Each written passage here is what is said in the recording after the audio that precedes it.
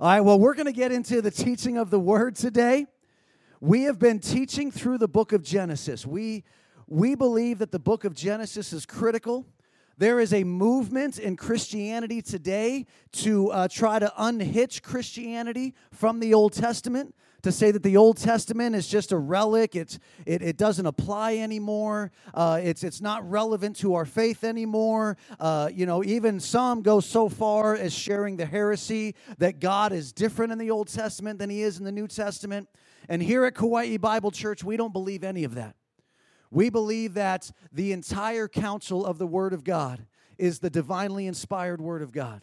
All of it is still relevant. All of it is still life-changing. All of it is still powerful.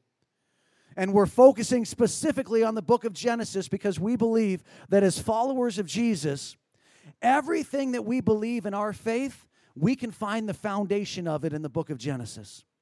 And so it's important for us to understand our foundations and to understand what our faith is built upon. And so this is actually part 9 of the series. So if you've missed any of the other ones, you can go to our website or our podcast. But this is part 9 of the series, but it's actually our 4th Sunday focusing on Abraham. And the story of Abraham is the father of our faith. And so we began talking about covenants and how covenants form the backbone of the biblical story and how the Abrahamic covenant is critical to understand because it's an everlasting covenant. That means it still applies to us today. And then we looked at Isaac versus Ishmael, and we looked at the principle of the promise, that with every promise of God, there is a waiting period. And in that waiting period, we will either wait for God's best, and we will wait for the supernatural promise of God, or we'll try to produce things in our flesh. And for Abraham, Ishmael was trying to produce things in his flesh, where Isaac was the fruit of waiting for the promise. And then last week, we studied Lot and how Lot left the fellowship of Abraham. And when he left the fellowship of Abraham, he lost the blessings of Abraham, and he experienced the consequences. And so we were encouraged last week to stay in fellowship and to continue to live in the blessings of fellowship. And so you can see by all those chapters up there that we've been jumping around a little bit as we gather the full breadth of the story of Abraham. And so today we're actually going to do our final message in the story of Abraham, and it's going to focus entirely in Genesis 22. So if you've got your Bibles, we can go to Genesis 22. But today we're going to look at Abraham and Isaac, and we're going to look at the test, a critical final test of the faith of Abraham. And what we're going to find here is that this test of Abraham's faith creates kind of a bookend of the story of Abraham. Now, after Genesis 22, there's still some other things that happen with Abraham. His wife Sarah dies. He makes sure to secure a bride for Isaac from his home family so that Isaac would not marry anybody from the land of Canaan. And then late in life, Abraham actually gets married again and has more kids. And then eventually Abraham dies. So after Genesis 22, there's still a few more stories that involve Abraham. But Genesis 22 really creates the bookend with Genesis 12. Genesis 12 started the story of Abraham with a challenge to his faith and a covenant promise. And we're going to see now in Genesis 22 that the end of the story finishes with a challenge of his faith and the covenant promise. So let's jump into this. And we're going to see what God is going to teach us today about the test of Abraham's faith. Genesis chapter 22, starting in verse 1. Now it came about after these things that God tested Abraham and said to him, Abraham. And he said, Here I am. And he said, Take now your son, your only son, whom you love, Isaac, and go to the land of Moriah and offer him there as a burnt offering on one of the mountains of which I will tell you. And so you can see right here that verse 2 actually mirrors Genesis chapter 12 and verse 1. Because here, he kind of repeats himself 3 times. He says, your son, your only son, Isaac, right? 3 times he tells him what the test is going to be and what the sacrifice is going to be. And in Genesis 12:1, he said, I want you to leave your country, your relatives, and your father's house. Right? So there's that set of 3 in the original challenge of his faith. And here in verse 2, he says, I want you to go to Moriah, and then I'm going to show you the mountain where you're going to offer up your son as a burnt offering. Whereas in Genesis 12:1, he says, I want you to go to the land that I will show you. And here's the interesting thing, is God doesn't show you until you start the journey. Abraham had to leave his family home in his father's house and start the journey before God would show him where he was going.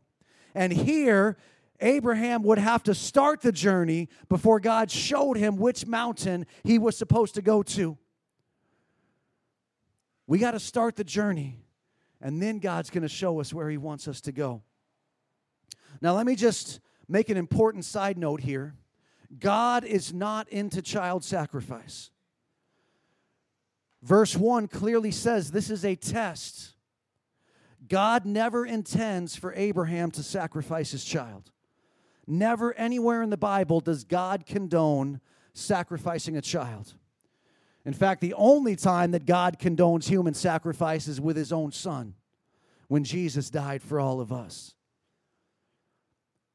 Human sacrifice and child sacrifice is always identified as sin. It's always identified as a part of pagan rituals, and God never condones it. So I just want to clear that up in case anybody is weirded out about the idea of God asking a man to sacrifice his own son. So in verse 3, so Abraham rose early in the morning and saddled his donkey and took 2 of his young men with him and Isaac his son, and he split wood for the burnt offering. And he arose and he went to the place of which God had told him.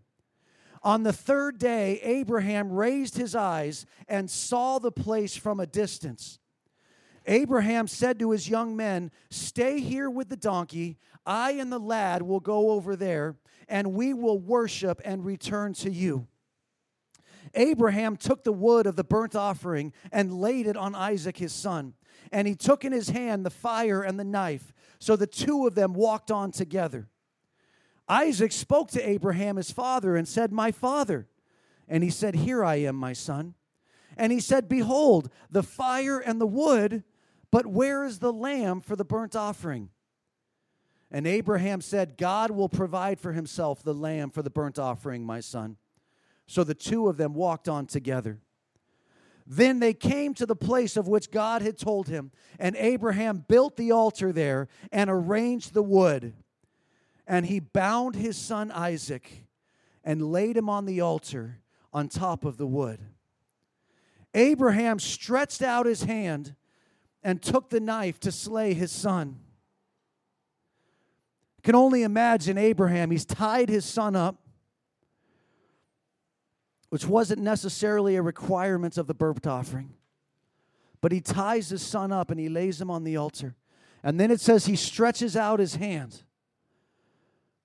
I can only imagine as a father feeling like I'm being obedient to God, but I'm about to murder my own son. That maybe he stretched out his hand to hold his son down, to make sure his son didn't move, so that it would only take 1 strike to kill him. Or maybe, just maybe, he was covering Isaac's eyes as he stretched out his hand so that his son didn't have to see what was coming. But he stretches out his hand and he takes hold of the knife to slay his son.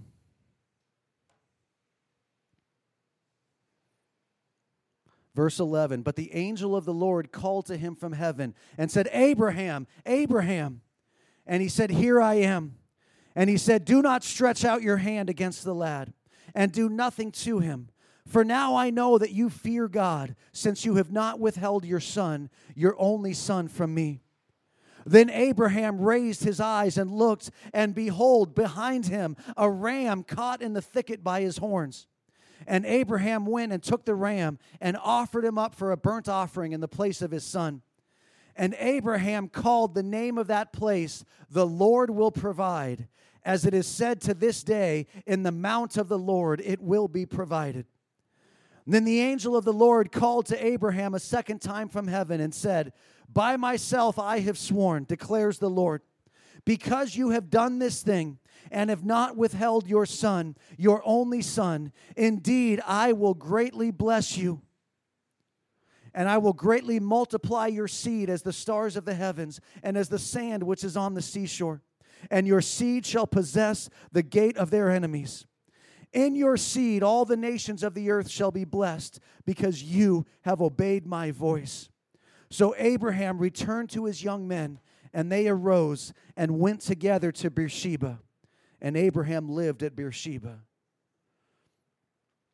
So if you've got your bulletins with you, inside your bulletin is your sermon notes. And in your sermon notes, what I want to do today is I want to share 6 things we should know about the test of Abraham's faith.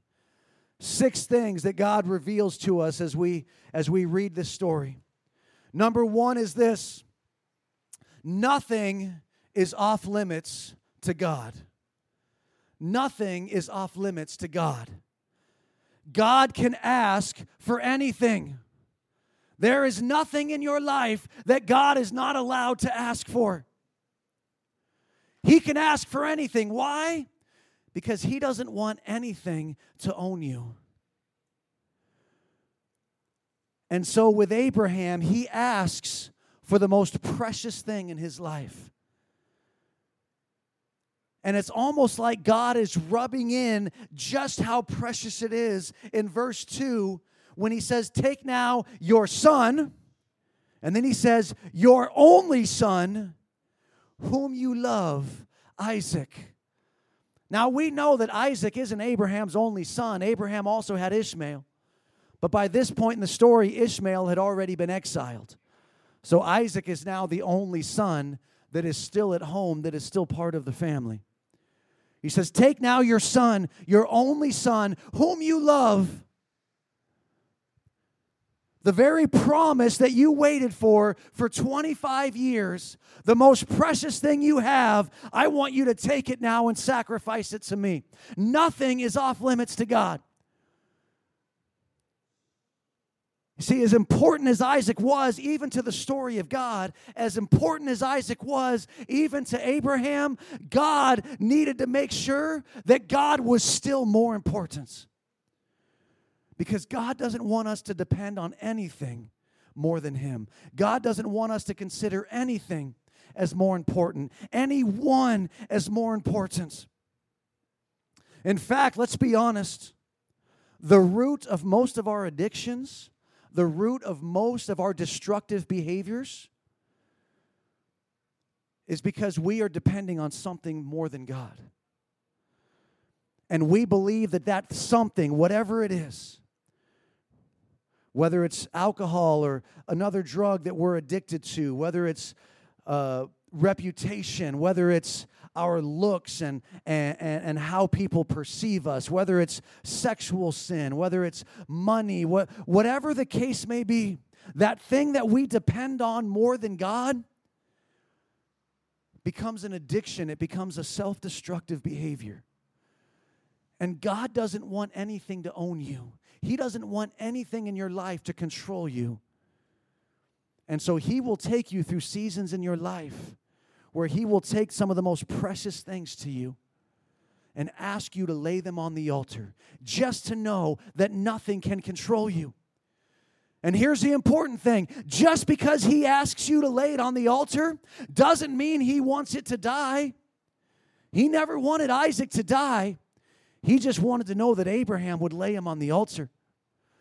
So there might be a moment in your life where God asks you to put your marriage on the altar. And it's not because He wants your marriage to die. It's because He wants you to trust Him with your marriage. He wants you to trust Him that He will make your marriage whole, that He will make your marriage healthy, that He will make your marriage powerful for His kingdom. He might ask you to take a wayward child and lay them on the altar. And it's not because He never wants that wayward child to come home. It's because He wants you to trust Him with that wayward child. Just because he asks you to put something on the altar doesn't mean that he wants it to die. It just means that he doesn't want it to control you. There might be things he asks us to lay on the altar for a season because it's just become a little bit too important. A hobby maybe that's consumed us a little too much. Something going on in our family that's just taken too much of our focus. And God says, let's lay it on the altar because I don't want it to control you. And I don't want anything in your life to be more important than me. I'll be transparent with you guys today. God has taken me through this process this year. And the thing that was controlling me was food. I'd been controlled by food. I'd been consumed by eating. I'd been eating too much junk food, eating too much desserts, eating until I'm full and then eating again. And most of it, honestly, was comfort eating. It's been a stressful year. And rather than trusting God in the midst of that stress, I started overeating. And about a month and a half, 2 months ago, God said, you need to put that food on the altar. I don't want that to have control over you. God said, I've got a lot for you to do, Aaron. And you're starting to get overweight. And you don't have the energy that you need to do all the things I'm asking you to do. Your muscles are starting to get sore. He says, this can't control you anymore. And so I took food and I laid it on the altar. And for 3 weeks, I did a Daniel fast, which means I cut out everything out of my diet that I love. But you know what? God broke it. And it doesn't control me anymore. God's going to take you through those seasons. Something is controlling you. He's going to say, put it on the altar. Nothing is off limits to God. He can ask for whatever he wants. Number 2, go the distance. Go the distance. Halfway is not far enough. Look at verse 4. It says, on the third day, Abraham raised his eyes and saw the place from a distance. So after he had received this command from God, it says early the next morning, they got up and started traveling. So they'd been traveling for 2 full days.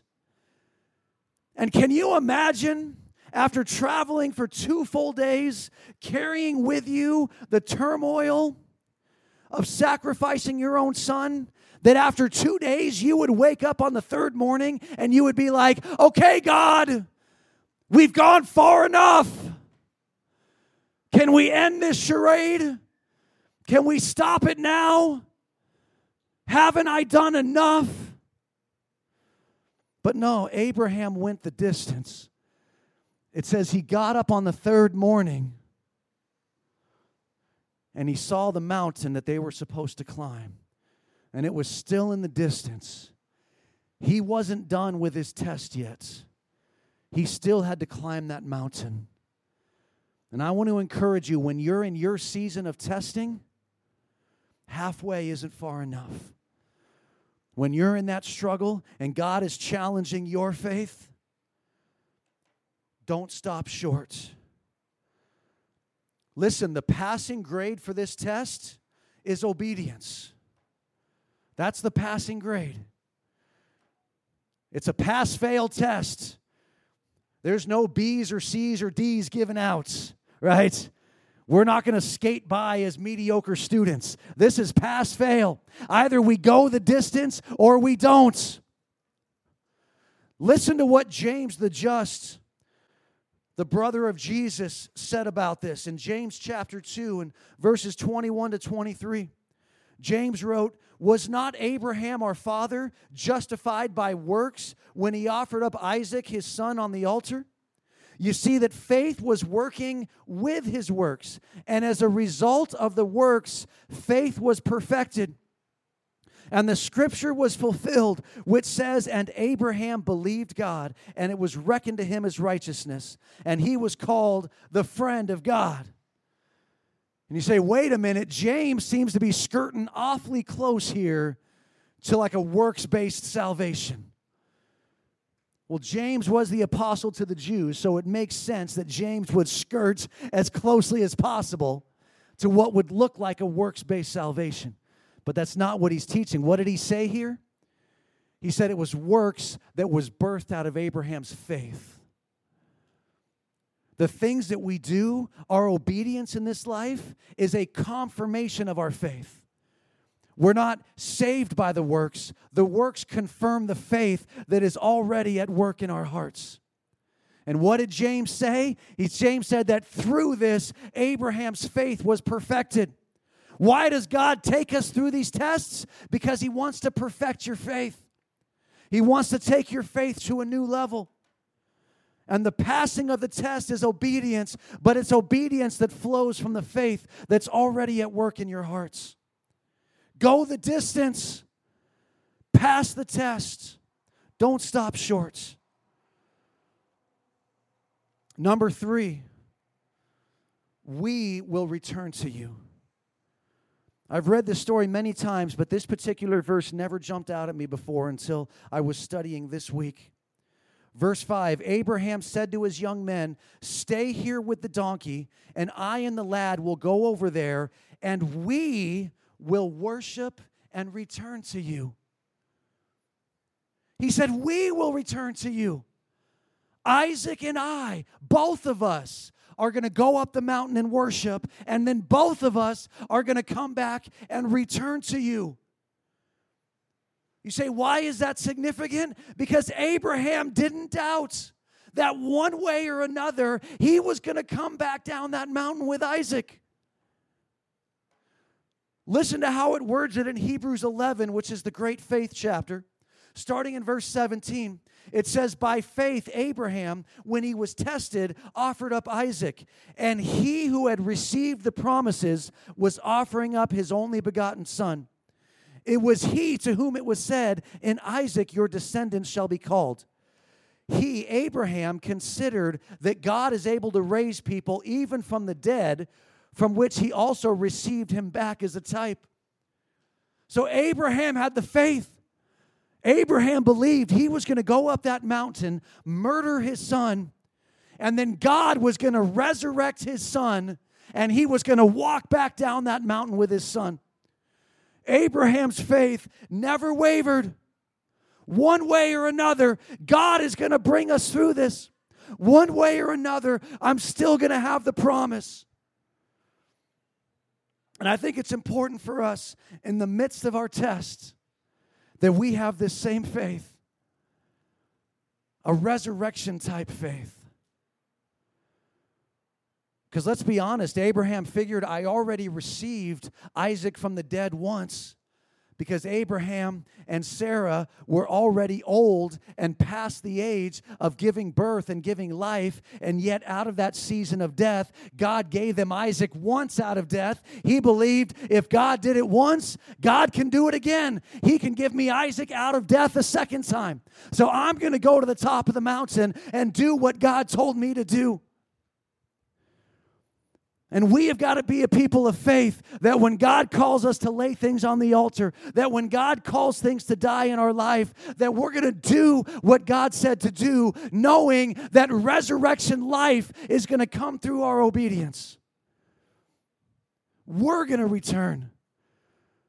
Both of us are going to walk back down this mountain. One way or another, God is going to fulfill His promise. God promised that all my blessings would come through Isaac. So one way or another, God is going to fulfill that promise. And it's important for us in our seasons of testing that we remind ourselves of the promises of God. We remind ourselves of the promises He's already fulfilled in our lives, so that we remember that God is a promise-fulfilling God. Number 4. Your kids will catch the faith you model. Your kids will catch the faith you model. We don't know how old Isaac was when they walked up the mountain that day. The Bible never says. Now, we can gather a couple of clues. One clue is that it refers to him twice as a lad, which means he's not a full-grown man yet. He's still somewhere in childhood or adolescence, maybe a teenager, somewhere in that ballpark. So he's not a full-grown man yet. But we do know that he is full-grown enough that Abraham laid the entire stack of wood on his back, and he carried the entire stack of wood up the mountain. How much wood? Enough wood to light a fire big enough to completely consume a human being. That much wood. So Isaac was not a little kid. Isaac was sturdy enough. That's why I think he was probably a teenager, because he was sturdy enough to carry a whole stack of wood up the mountain by himself. So why is this important? You say, what are you getting at, Pastor? Isaac did not have to lay on the altar. That's what I'm getting at. If he was big enough and strong enough to carry a stack of wood up a mountain, then I'm pretty sure he's big enough and strong enough to stop his 115-year-old dad from doing anything to him. Right? Now, my boy is 15 now, and he's already taller than me, and he can talk all the trash he wants because I know I can still take him. Right? He might be able to run faster, jump higher. He might be smarter than me, but I could still take him.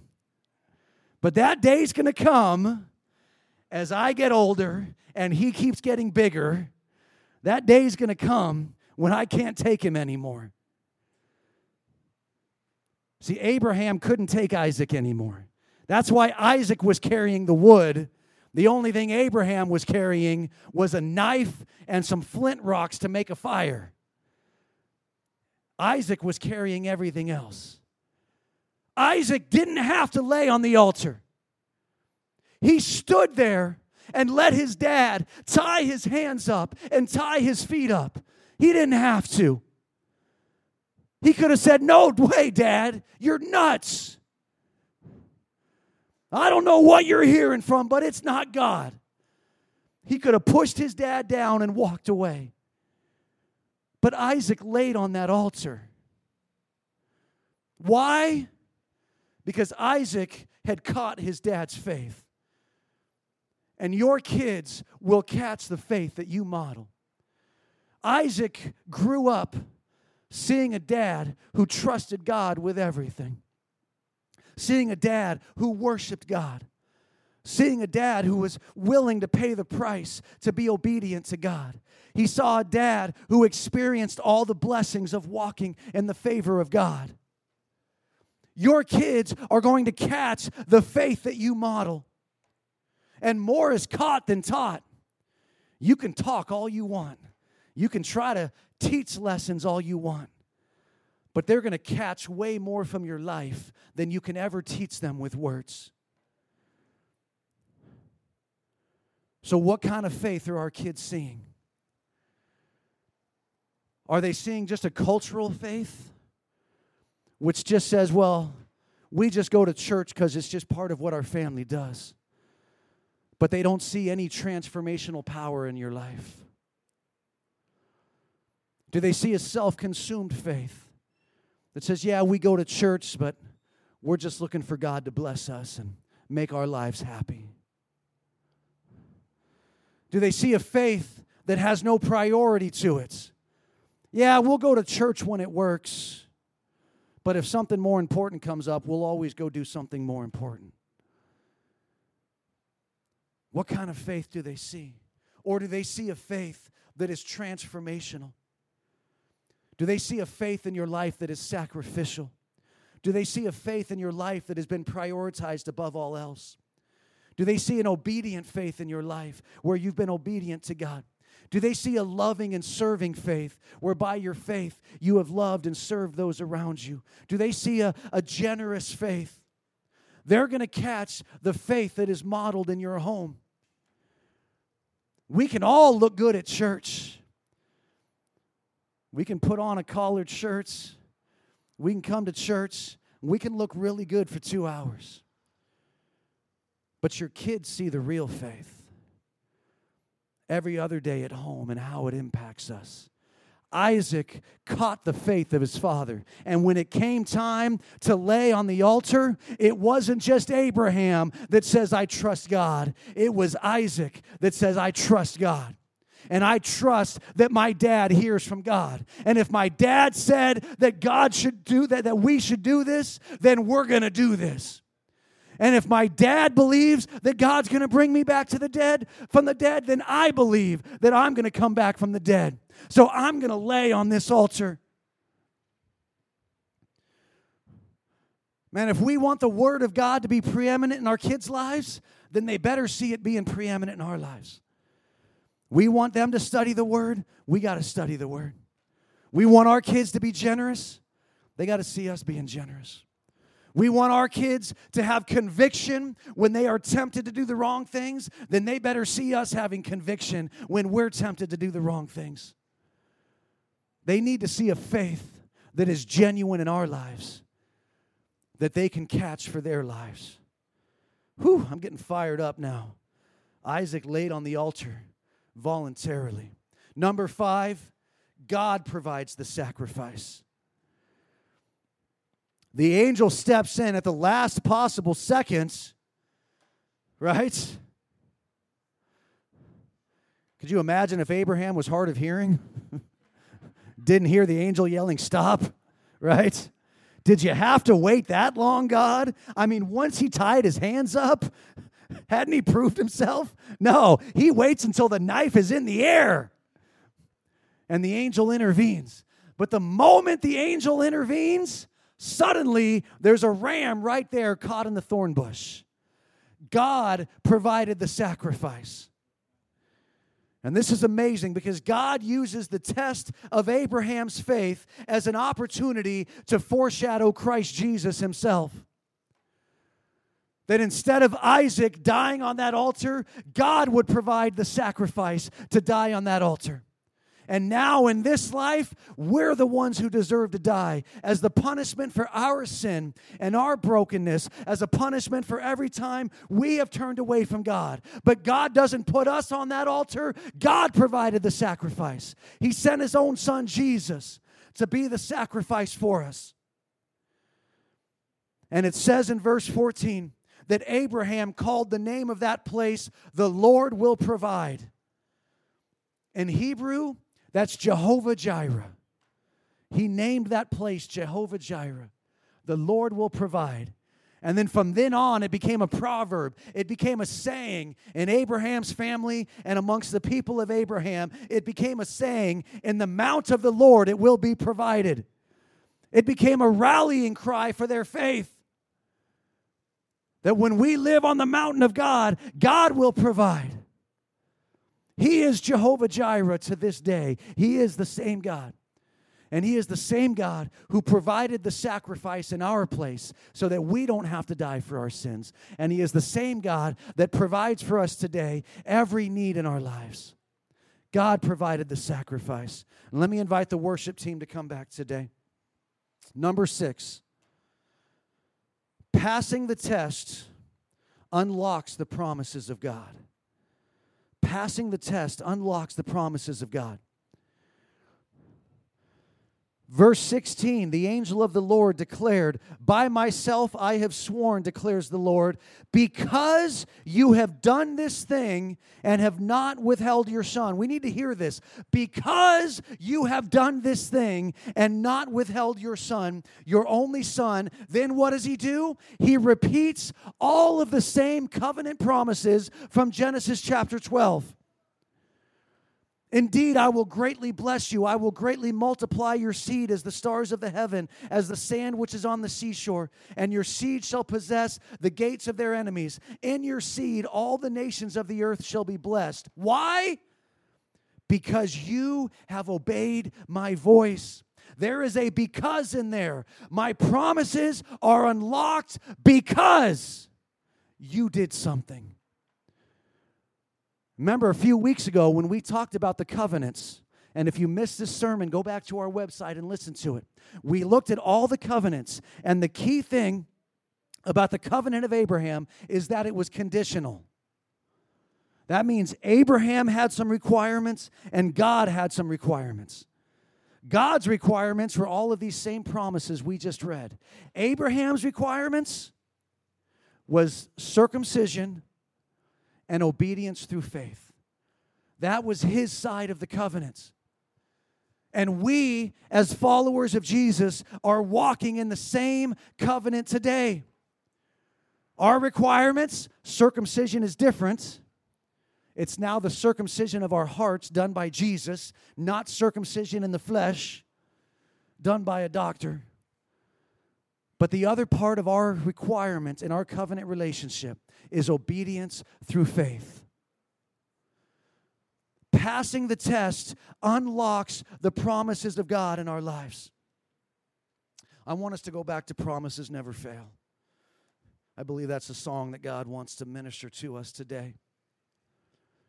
God has spoken promises over your life. Every one of us. There are promises in the Bible that speak to each of us, but there are also individual, unique promises that God has spoken over you.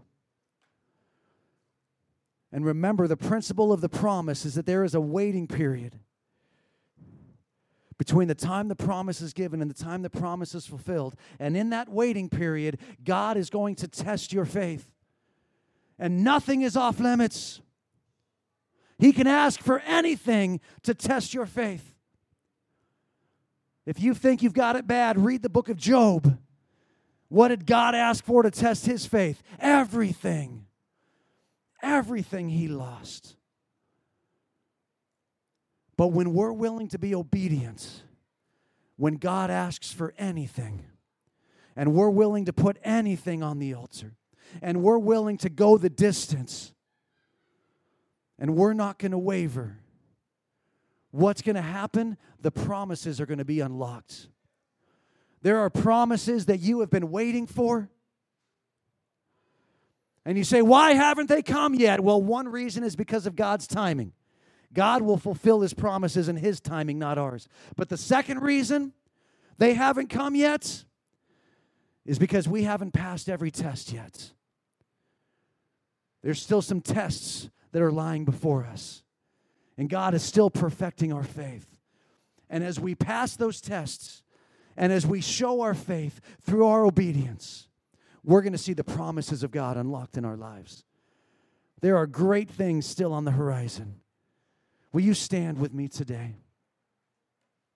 Let me invite the prayer team to come. Sorry, guys. Anybody that's on our prayer team, will you come up here and spread out around the altar? And I want to invite you today to come receive prayer. Maybe you're going through a season of testing right now, and you're not sure if your faith is going to pass the test. You're struggling. God's asking something of you, and you're not sure if you're willing to lay it on the altar. Or you're just tired, and you need the strength to go the distance. I want to invite you to come for prayer. If there's promises in your life, maybe you've given up on them. Maybe you've lost hope in them. I want to invite you to come for prayer. I believe that today is a day of fulfilling the promises of God. Today is a day where we are going to rise up and pass the test. But let's not go through the test alone. Let's come up and let's let some of the leaders here of the church join us in prayer. And let's pray together. And let's get through these tests. And let's see our faith stand. And let's see our faith be perfected. And let's see the glorious promises of God unlocked in our lives and in our church. God, we invite you now. Oh God, would you speak to our hearts? Would you call us forward, Lord? Oh, would you strengthen us for the fight? Oh, would you give us the courage for the sacrifice? God, I pray today for an open hand. I just got the vision right now of an open hand.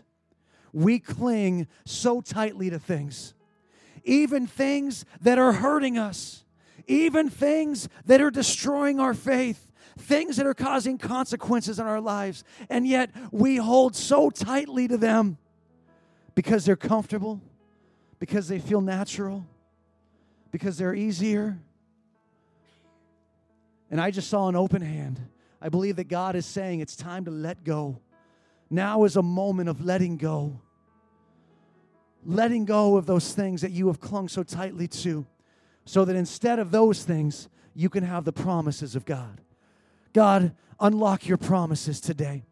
Open up our hands today. Set us free from the things that have controlled us today, so that, God, you are the only thing we'll trust. You're the only thing that'll have control in our lives. Open up our hands today, God. Thank you for that in Jesus' name.